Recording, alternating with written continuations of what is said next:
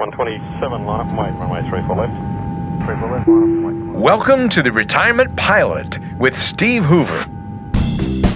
Please discard unnecessary fees and expenses before going through security. Check your emergency fund at the gate and securely stow your well-conceived portfolio in the overhead bin. And when we reach cruising altitude, remember, you are now free to move about retirement. Welcome into the final edition of the Retirement Pilot for 2020. Thank you so much for tuning into the podcast with Steve Hoover and myself.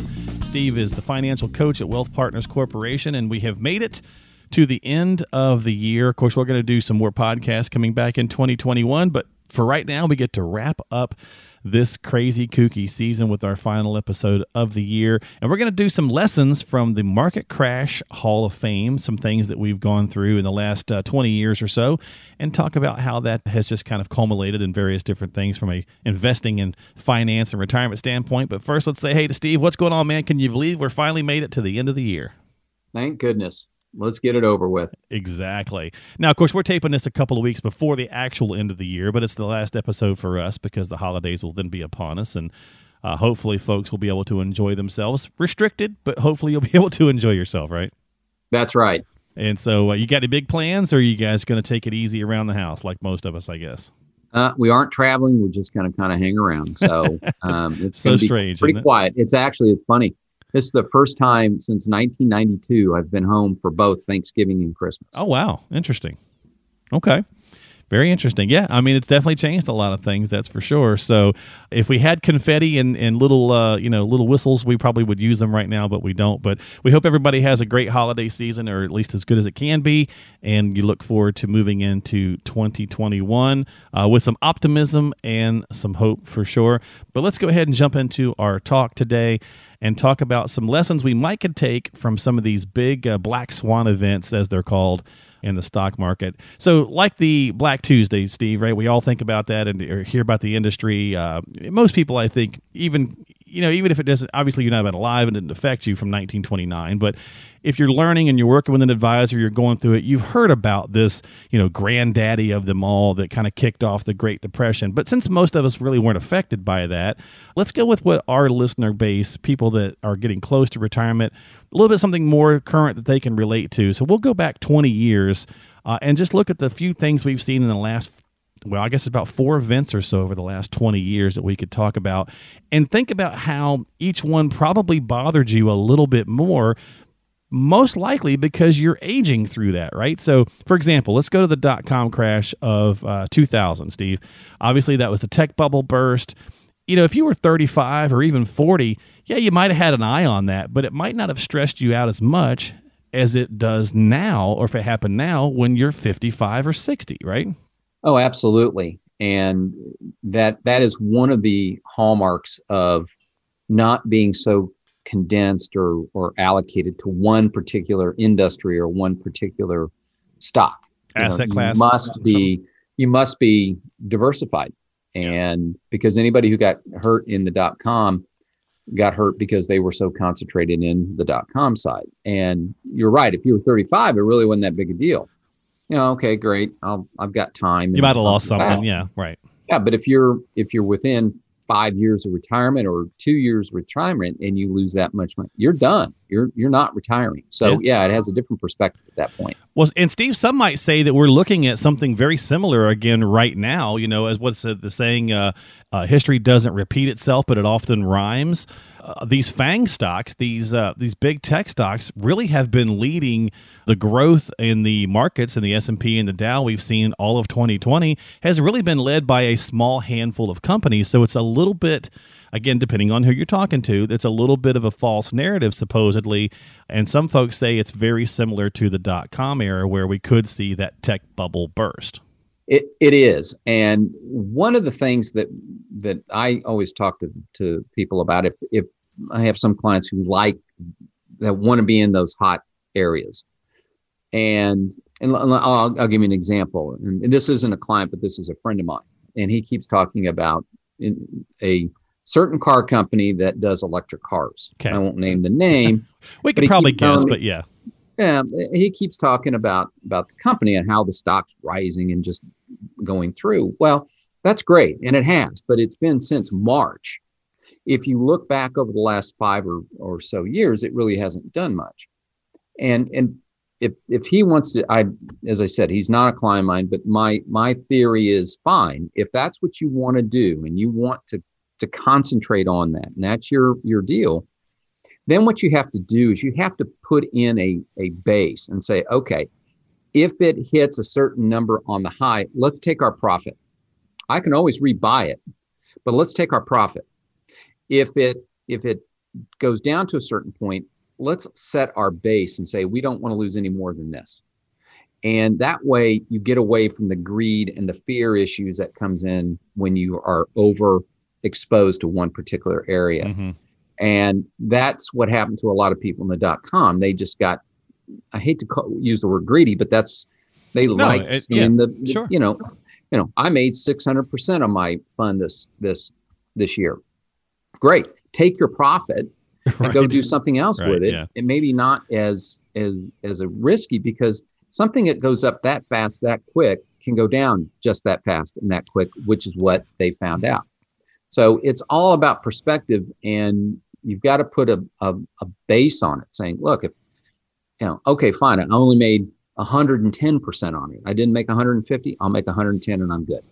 Yeah. Yeah. And, let's call it what it is. I mean, we're all trying to make as much as we can. Typically, that's kind of somewhat par for the course. And so, greed is what it is. I mean, the two biggest problems that we typically face when it comes to dealing with the market is greed and fear. So certainly understandable. And that was 2000. That was in April of 2000 when the .com crash started. It didn't bottom out until 2002. Now, it was helped along in its problem because of, obviously, the September 11th attacks, which was, so in 2001, we had the third largest single day decline in history. And often that whole 2000 to really right up until the financial crisis started in 2008 is called the lost decade, where pretty much the entire decade just did not perform very well. Certain industries didn't perform very well. Yeah. If you were only in the S&P 500, those are the 500 stocks. Right. Yeah. And those were basically large cap, if you will, growth stocks. If you were so concentrated in that, yeah, it was a lost decade. But if you were diversified, where you own some international, you own some emerging market, you own some small cap, small companies, you did all right. You didn't have a lost decade. And that all has to do with the diversification issue that most people don't. Right now, we're running into that. Everybody's in what's like you said earlier, the .com, not the .coms, but the tech, the big tech, FANG, yeah, mm-hmm. that are just killing it. Well, if we were to experience something like the .com or the September 11th, interruption on Wall Street, those companies may have an issue. So you're over concentrated in one area. You're going to make hay, while, as they say, while it's going up. But boy, be ready to pull the plug on it. Don't just watch it go all the way down on you. Don't be like a lot of people did in the .com in 2001. Just said, I'm just going to watch this thing go all the way down to almost zero. Yeah, chasing returns often, chasing those big numbers can get us into trouble. True diversification is really important in that. And so hopefully we've learned some lessons and we'll continue to do so. So let's move into the 2008 since I talked about it. That's where a lot of folks, so again, if we're kind of using that age analogy here, there were obviously very many people who were close to retirement when that happened, and it just ruined it. 50% drops, certainly in the 2008 financial crisis, caused a lot of people not to be able to retire. But, for a lot of the folks that you're currently seeing now, this was 10, 12 years ago. So they maybe weren't quite there yet. Maybe they were 45 or 48 or 50, and they saw maybe their parents or whatever the case might be. And so, we know all the things with the Fed and the markets and all that kind of stuff that caused it. But again, what kind of lessons are we learning? Have we put some things in place moving forward?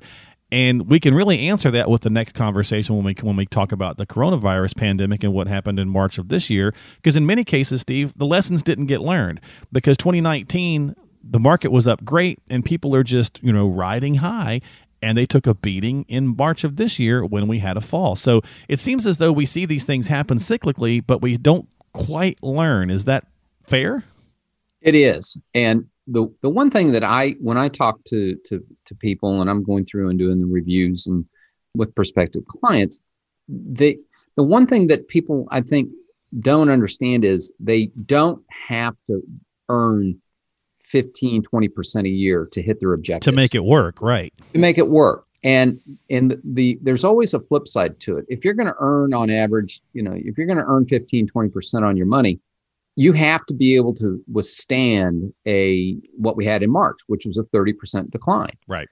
And that is, when you talk to people, they're really not willing to take that kind of loss. They want that kind of gain, but they're not willing to take that kind of loss. And when we build plans for people or look at the numbers of what we have to get to hit their income objectives, they don't have to average 15, 20% a year. If most people of the ones I've worked with, we're looking at, they have to average anywhere from 5 to 7.5% a year on their money. And that allows them not to take as much risk, which doesn't put them in harm's way when we have a 2008 crisis, or we have a pandemic that shuts things down and puts things into uncertainty. Yeah. So if we can build something for them that is not overly aggressive, and they can earn the 5 to 7% a year on average, they're going to be just fine. And I think really that's going to be the takeaway from today's podcast, Steve, is, so we've got these 4 examples of the last 20 years of various different things, and there's a pattern in that to a certain degree in how people react. Again, greed and fear, right? We tend to just either go all in or not. And I think that's part of the conversation that you and I have had many times here on the show is there are other things and other ways for you to plan for retirement. It doesn't have to people tend to say, I'm either in the market or I'm sitting in cash. We will get emails about that. Hey, what should I do? Or whatever the case is. There is a plethora of other things out there. Yes, the market is very important for growth and so on and so forth.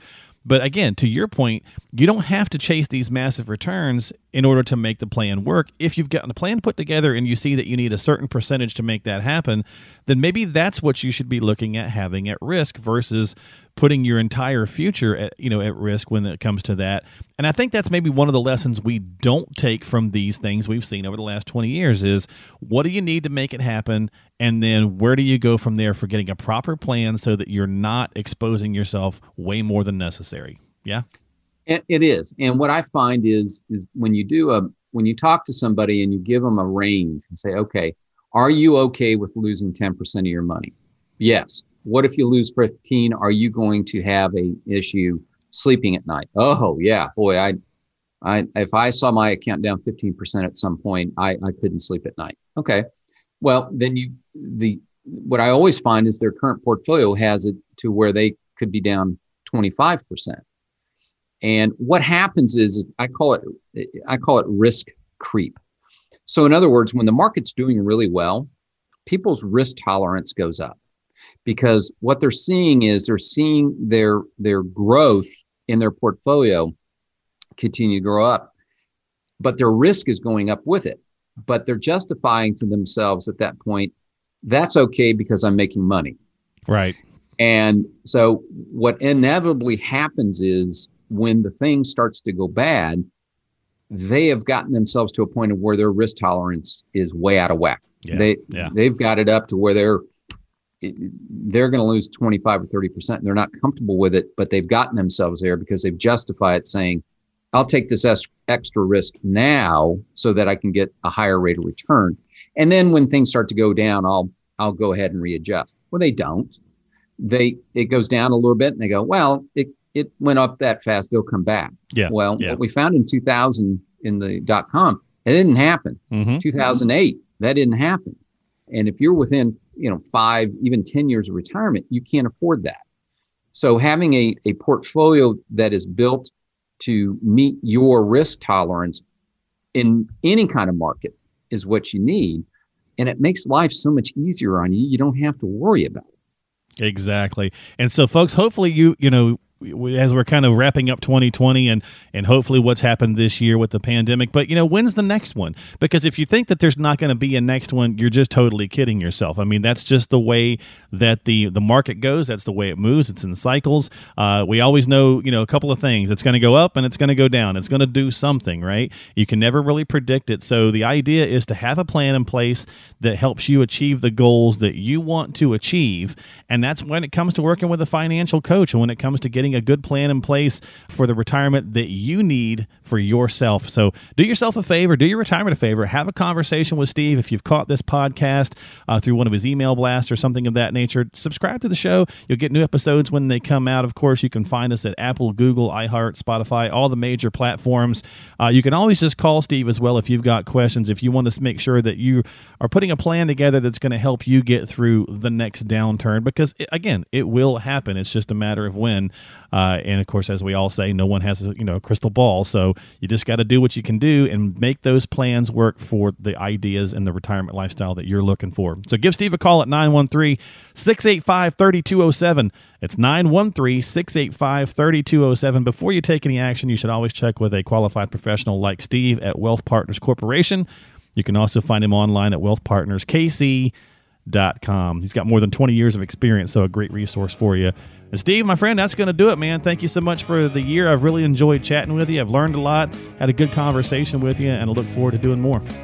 You got it. Thanks, Mark. Appreciate it. Absolutely. Take care. Have a great holiday season with the significant other there.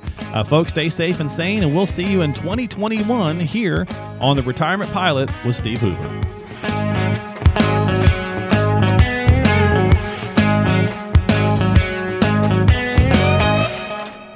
Information is for illustrative purposes only and does not constitute tax, investment, or legal advice. Always consult with a qualified investment, legal, or tax professional before taking any action.